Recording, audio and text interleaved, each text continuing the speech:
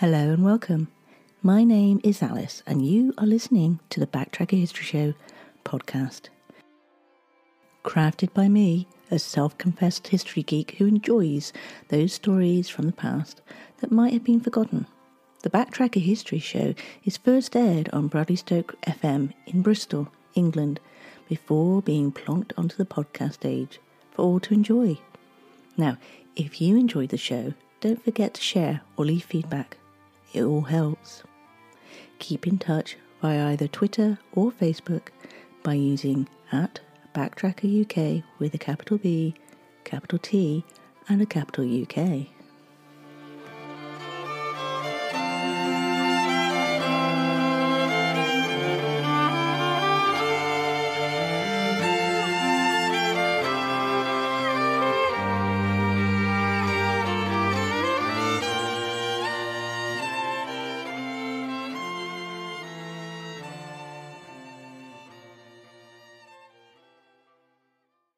Our story today takes part in the year 1939, which was a very big year in history, as the biggest event that year was a declaration of war by the UK on Nazi Germany on the 3rd of September, following Germany's invasion of Poland on the 1st of September.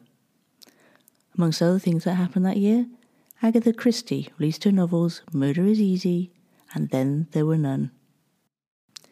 Batman, created by Bill Finger and Bob Kane, made his first appearance in Detective Comics number 27 on the 1st of May. Also, in that year, the likes of Dusty Springfield, Tina Turner, and actors John Cleese and some Ian McKellen, as well as the fashion designer Ralph Lauren, were born.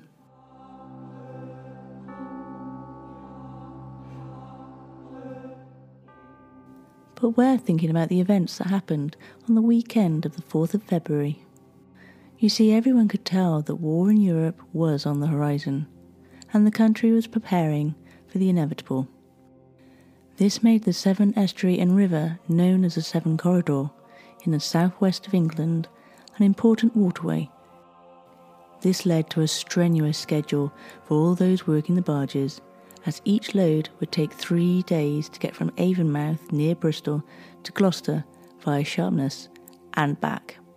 The 3 tankers in our story were all steel-built, flat-bottomed vessels and were a familiar sight to most people who visited Gloucester Docks or the Quay. 57-year-old Harry Phillips woke up at 4 a.m. and got ready to leave the warmth and comfort of his home in Purton to start a shift. He groaned at another hard day transporting the oil and petrol on his barge, the Severn Pioneer. He said goodbye to his wife, telling her that he would be home by 9 p.m. that evening, as it was a shorter trip that day. His shipmate, George Butler, 35, was already on board, getting everything ready and making the small cabin homely. The Pioneer didn't have an engine, and because of that, it was called a dumb barge. The Severn Traveller, captained by Tonks, was the lead boat, in charge of the others. The second was the Severn Carrier, which also had an engine, and that was followed by the Severn Pioneer. All the barges were owned by the Severn and Canal Carrying Company Limited of Gloucester and Bristol. At 4:45 a.m, Albert Tonks, 29, the skipper of the lead boat, the Traveller, gave orders to let go, and all 3 crafts slowly manoeuvred into Sharpness Lock. Soon they were out on the estuary. They arrived at Avonmouth and loaded up with their cargo, and by 4:30 p.m. they were ready to move off, the Traveller towing the carrier, which was followed by the Pioneer. On that Saturday night, at the time of the accident, they were transporting 250 tons of petrol and crude oil between them. The tide at the time was about 30 feet, 2 feet under its highest of the year. It was said to have been rough at the time with a very strong current. As witnesses would later say, they could see the lights of the barges as they were swept away, and then they heard the crashes.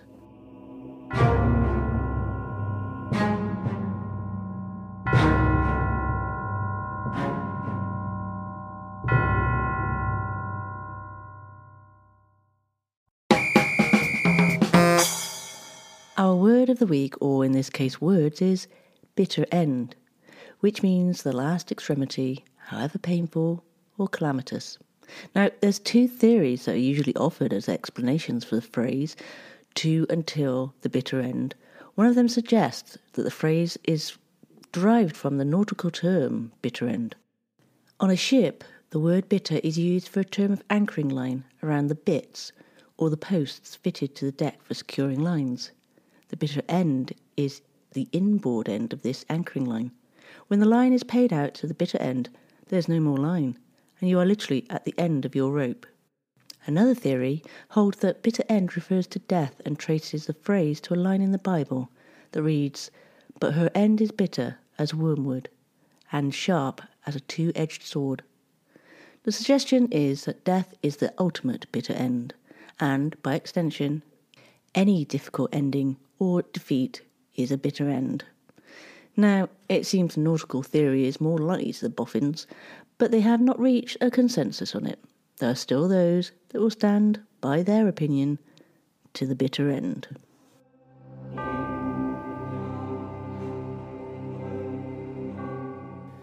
The first of the survivors to tell their story at the inquest was Albert Tonks, aged 29. He identified the body of Reginald Stokes, aged 31, from Gloucester, and then recalled the journey from Avonmouth, which he said they left at 5:15 on Saturday, the 4th of February. They had no problems getting to Sharpness and were going with the tide. It was a good trip. It was an extra high tide, and they arrived outside the pier at Sharpness at about 7:30. The coroner at the inquest asked Tonks what was the procedure of getting into the harbour, and Tonks said that they swung around and put the head into the tide and reversed into the harbour using the tide. The coroner asked whether this was normal to go into the dock when the tide is still with you, and Tonks replied that they did have to wait until the tide slackened. He had gone into the harbour in that way many times before.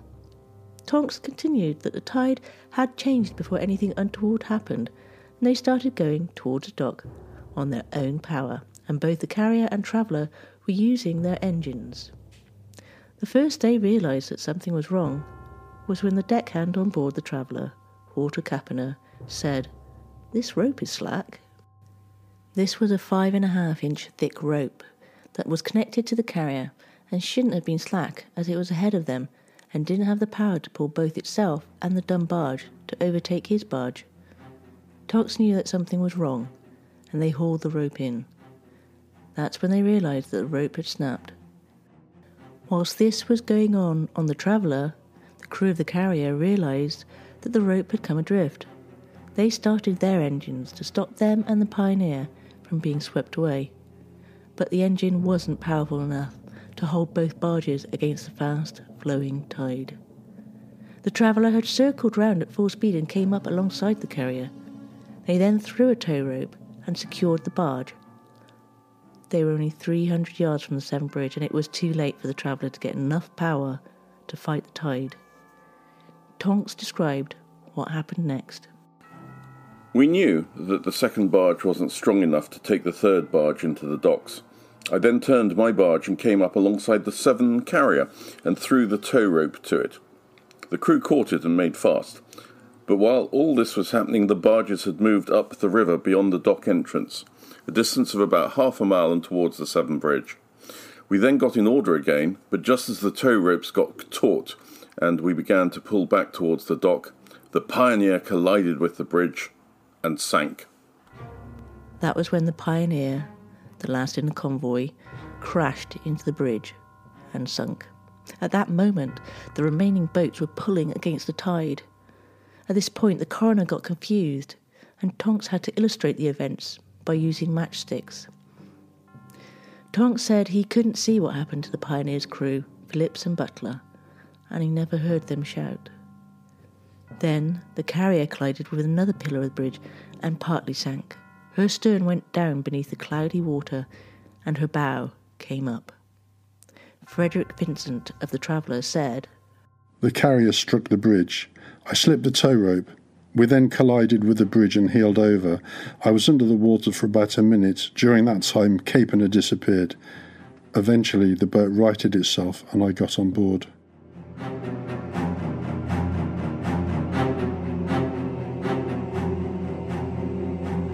In the Traveller, Captain Tonks tried in vain to reach the carrier, but his boat was swept over the latter's keel as she capsized. On the carrier were Stokes and Matthews. It was inevitable that the Traveller would follow the others, and it crashed into the same pillar as the carrier. With Capner and Vincent, Tonks was thrown into the water, but as the Traveller righted itself, Tonks clung to her and pulled Vincent back on deck. After this, in spite of having dropped the anchor, the Traveller drifted with the tide until she came to rest on a sandbank about half a mile north of Purton. She was leaking petrol from her sides, and the wheelhouse was completely smashed, with the wheel broken away. The engine room was flooded, and the cabin was in disarray. Mr. W. Tudor was the duty signalman that evening on the Severn railway bridge when he felt those vibrations running through under his feet. And while this grim drama was being enacted on the water, Captain G. Owen, the harbour master of Sharpness, ordered the tug Primrose, which was lying in the tidal basin, to set out. It all happened so fast that the normal crew couldn't be assembled, so a scratch crew was gathered to take the tugboat out. They found the Pioneer near the bridge, very low in the water, with her crew missing, apparently swept overboard when she turned over. There was little hope of finding them alive, as the currents were fast and fierce and would have dragged down even the strongest swimmer. Also, remember the accident happened at night. The Primrose had to follow the Pioneer for nearly a mile as the waters made it difficult to get a landing party on board. Oliver Powell and Cecil Turrell were the men who finally managed to get onto the deck, slippery with oil from the cargo. The Primrose tug secured the Pioneer and towed her to Sharpness, arriving at 10:15 p.m. And then the fire float pumped water out of her. When she was in a safe condition, she was then secured to the dock. Her listening to one side was the only sign of her ordeal. While the Pioneer was being recovered, the carrier and the Traveller were being swept up the river in darkness, the carrier with not a living soul on board.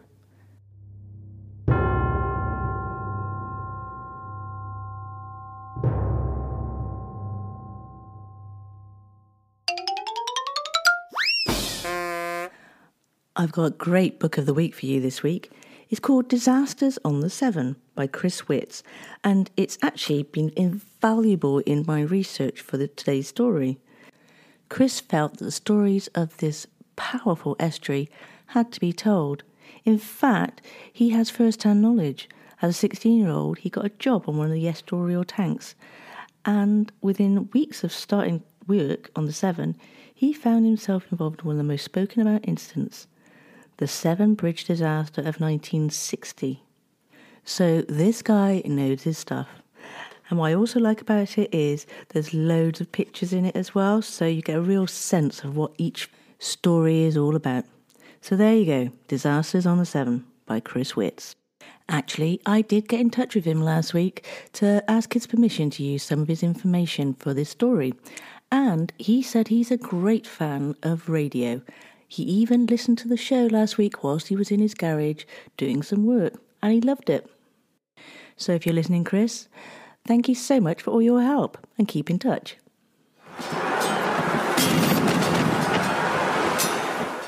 You're listening to Alice on the Backtracker History Show.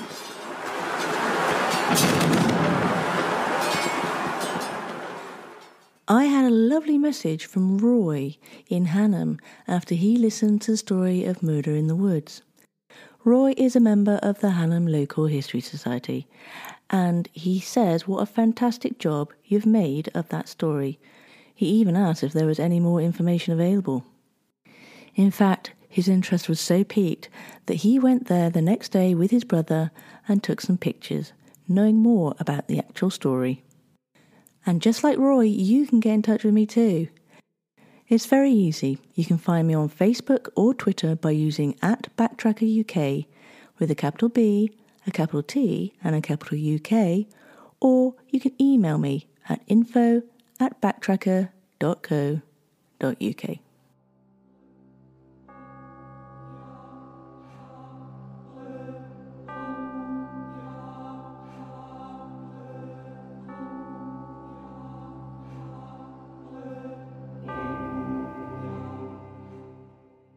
So now we'll continue with our story about the disaster on the Severn. As Lionel Keedwell, 22-year-old son of the owner of the Berkeley Arms Inn on the riverbank at Purton, was going to bed, he saw flashing lights on the river and realised someone was in serious trouble. I was just going to bed when I saw one of the barges in the dusk and heard men shouting. They were flashing lights, and I rushed down to the riverbank and went out to them in my boat. When I reached the Severn Traveller, I decided I'd better come back for help. I took 5 men out of me on the second trip, and we took with us food and whiskey for the 2 survivors. The Severn Traveller had overturned and righted itself. Tonks grabbed Vincent and pulled him back to safety, but Walter Kapaner was missing.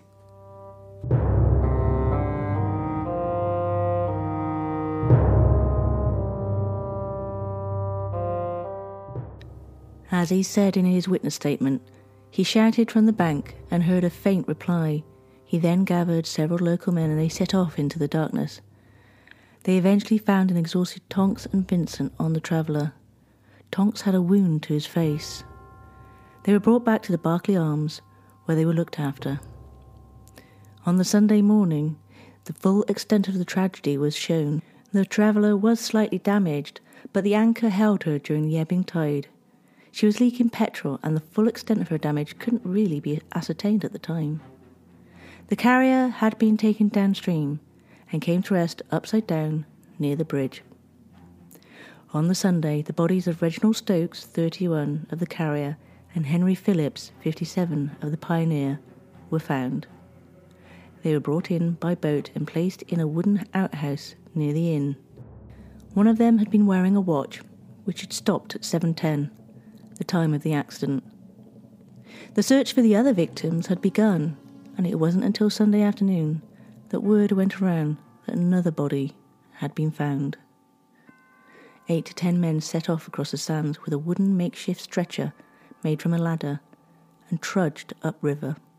It took 2 hours for the retrieval, as the mud was so deep in parts that they had to drag the stretcher along with ropes. They brought back the body of Matthews and laid him with the others, and it was at this point that relatives had come after waking to the sad news. Mrs. Stokes, who was left with 4 children under 9, had been waiting up for her husband in Gloucester until midnight and had only heard the news on the Sunday afternoon. Of the 8 men who formed the crews of the 3 oil tankers which were swept away upriver from the entrance to Sharpness Harbour by the fierce running tide, only Captain Albert Charles Tonks of 18 Great Western Road, Gloucester, and Frederick William Vincent, an engineer of Zion Cottage in Ulverston, were saved by clinging desperately to their stranded barge for several hours.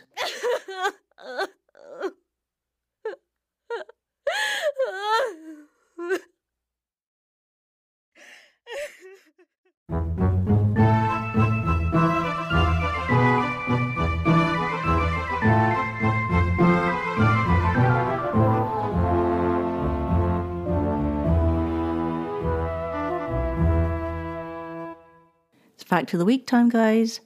And on the 15th of August, 1348, the Black Death broke out in Bristol, eventually causing the death of about a third of the town's population.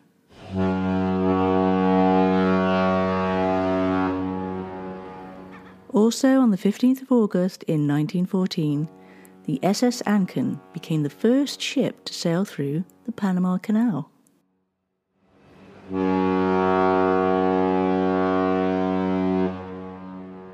On the 16th of August 1977, the US popular singer Elvis Presley passed away.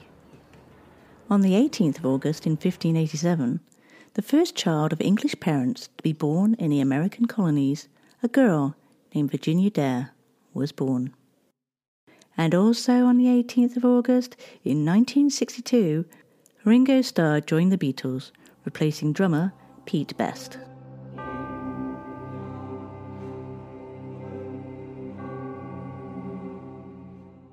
Now let's continue with our story. I'll talk about the crew. The deckhand of the Traveller, Walter Kapaner, was 18 and from Saul. He was a single man who had been with the company for 12 months. Before that, he had worked on the transatlantic ships Boston City and Toronto City, when he was offered the job of third hand on the tanker barge. Now, Granville Colin Knight was 19 and lived with his parents at Saul Farm in Saul.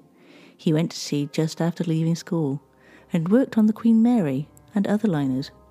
It was his first time working on the Severn carrier. Henry Phillips, 57, from Purton, was married with 2 children. George Butler lived in Epney, and he was single and had worked at sea for a number of years. He had been with the company for 12 months and had worked ships all over the world. He was a fine swimmer and often swam in the Severn. His body wasn't recovered until 30 days later, in March. Lastly, Jobert Matthews was a single man of 20 and lived with his sister at Brookend. An uncle of Jobert Matthews, also from Brookend, was waiting for more news at Purton on the Sunday. My nephew had just finished his apprenticeship. He had just got this job and was very pleased with it. We were proud that he was getting on so well.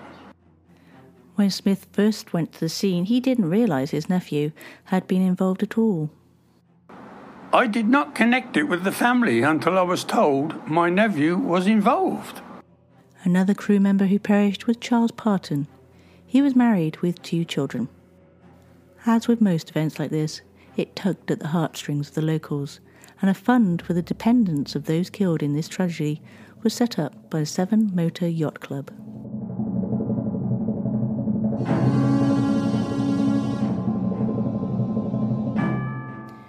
As you can imagine, on such a busy waterway, there have been many accidents.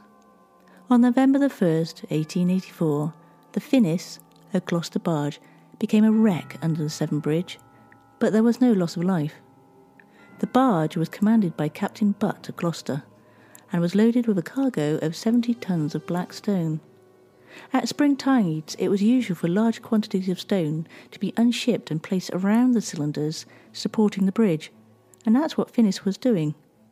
Unfortunately, the tide changed before the barge could unload its final cargo, and it was damaged so badly it sank.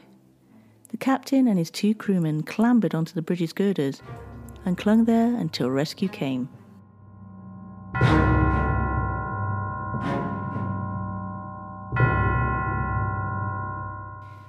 Captain Albert Tonks came from a long line of river workers, so it's not surprising that this wasn't his first accident.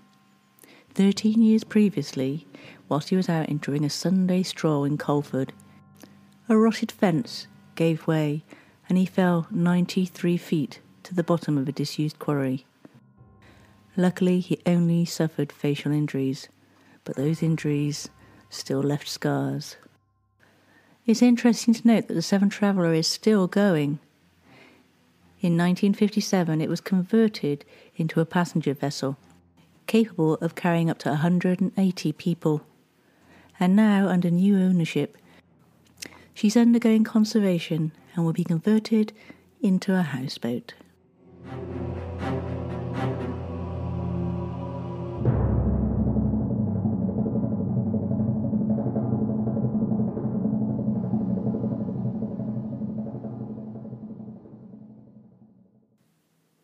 I hope you guys enjoyed that story. It's a nice, interesting little piece of history from our local major estuary. And once again, a huge thank you to all those that have helped bring the story to life. That includes Marcus KP, Steve Shepherd and Henry Arnold from Bradley Stoke Radio, as well as my father-in-law, Robert Hall. Henry Arnold does the sports show on a Monday, and as you can imagine, it's been a little difficult with this COVID thing, as there's been no sports. But now we're literally kicking off. He's got a few things to say about his show. The Sports Show with Henry Arnold. Sports history, news and results from local, national and international sports. Mondays, 10 a.m.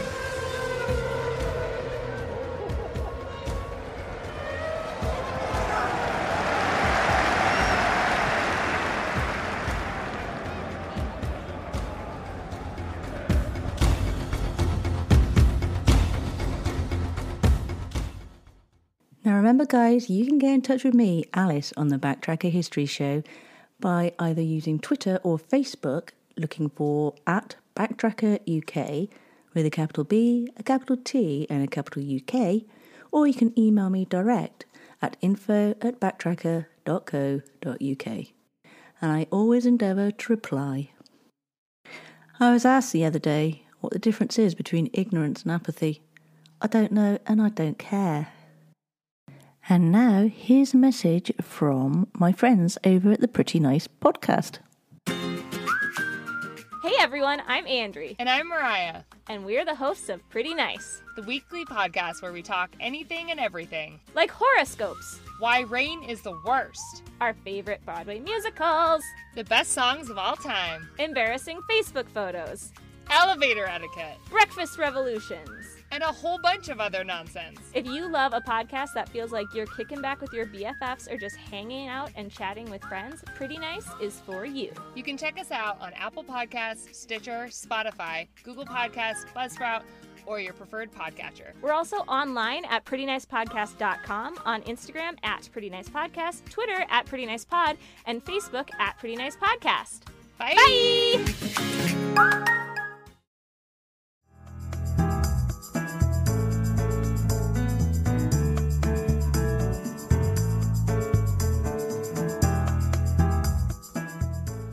Earlier in the show, I mentioned that on the 16th of August 1977, Elvis Presley passed away. He's regarded as one of the most significant cultural icons of the 21st century, and we often call him the King of Rock and Roll, or simply the King. Born in Tupelo, Mississippi, he moved to Memphis, Tennessee when he was 13 years old, and a few years later, he recorded a song to give to his mum. He recorded it at Sun Records with Sam Phillips, and then after that, well, the rest is history. His first song was Heartbreak Hotel, which was released in January 1956 and became a #1 hit in the United States.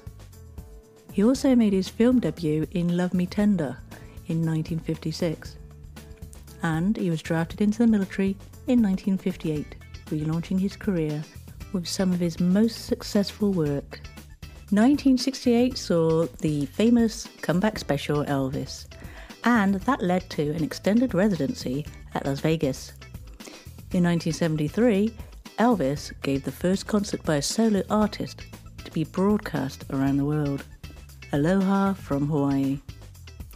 Unfortunately, years of prescription drug abuse severely messed up his health, and he died suddenly in 1977 at his Graceland estate, at the age of only 42. In 2005, Forbes named Presley the top-earning deceased celebrity for the 5th year straight, with a gross income of $45 million. He was placed second in 2006, but then returned to the top spot for the next 2 years, and ranked 4th in 2009. And when you consider he was born in a 2-room shack, really, really poor, that is not bad going. His total of 197 albums, certification awards, far outpaces the Beatles' second best at 122.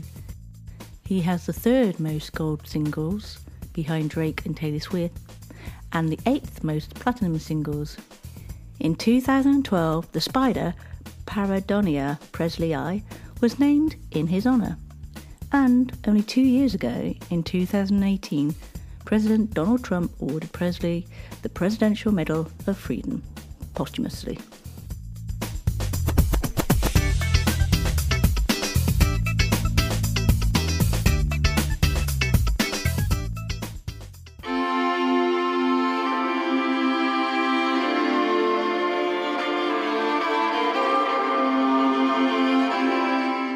You have been listening to me, Alice, on the Backtracker History Show. Now, this podcast has been specially edited from a Bradley Stoke radio show in Bristol, England. If you liked it, please leave a rating and maybe a comment. If you didn't, well, let's just leave it at that, shall we? I would love to hear from you. You can get in touch with me via Twitter or Facebook using @BacktrackerUK with a capital B, a capital T and a capital UK. Or, alternatively, you can email me at info@backtracker.co.uk. By the way, the tune in the background, that's by the Model Folk. You can find out more about them at themodelfolk.com. So thank you so much for listening, and until next time, guys, take care and look after each other.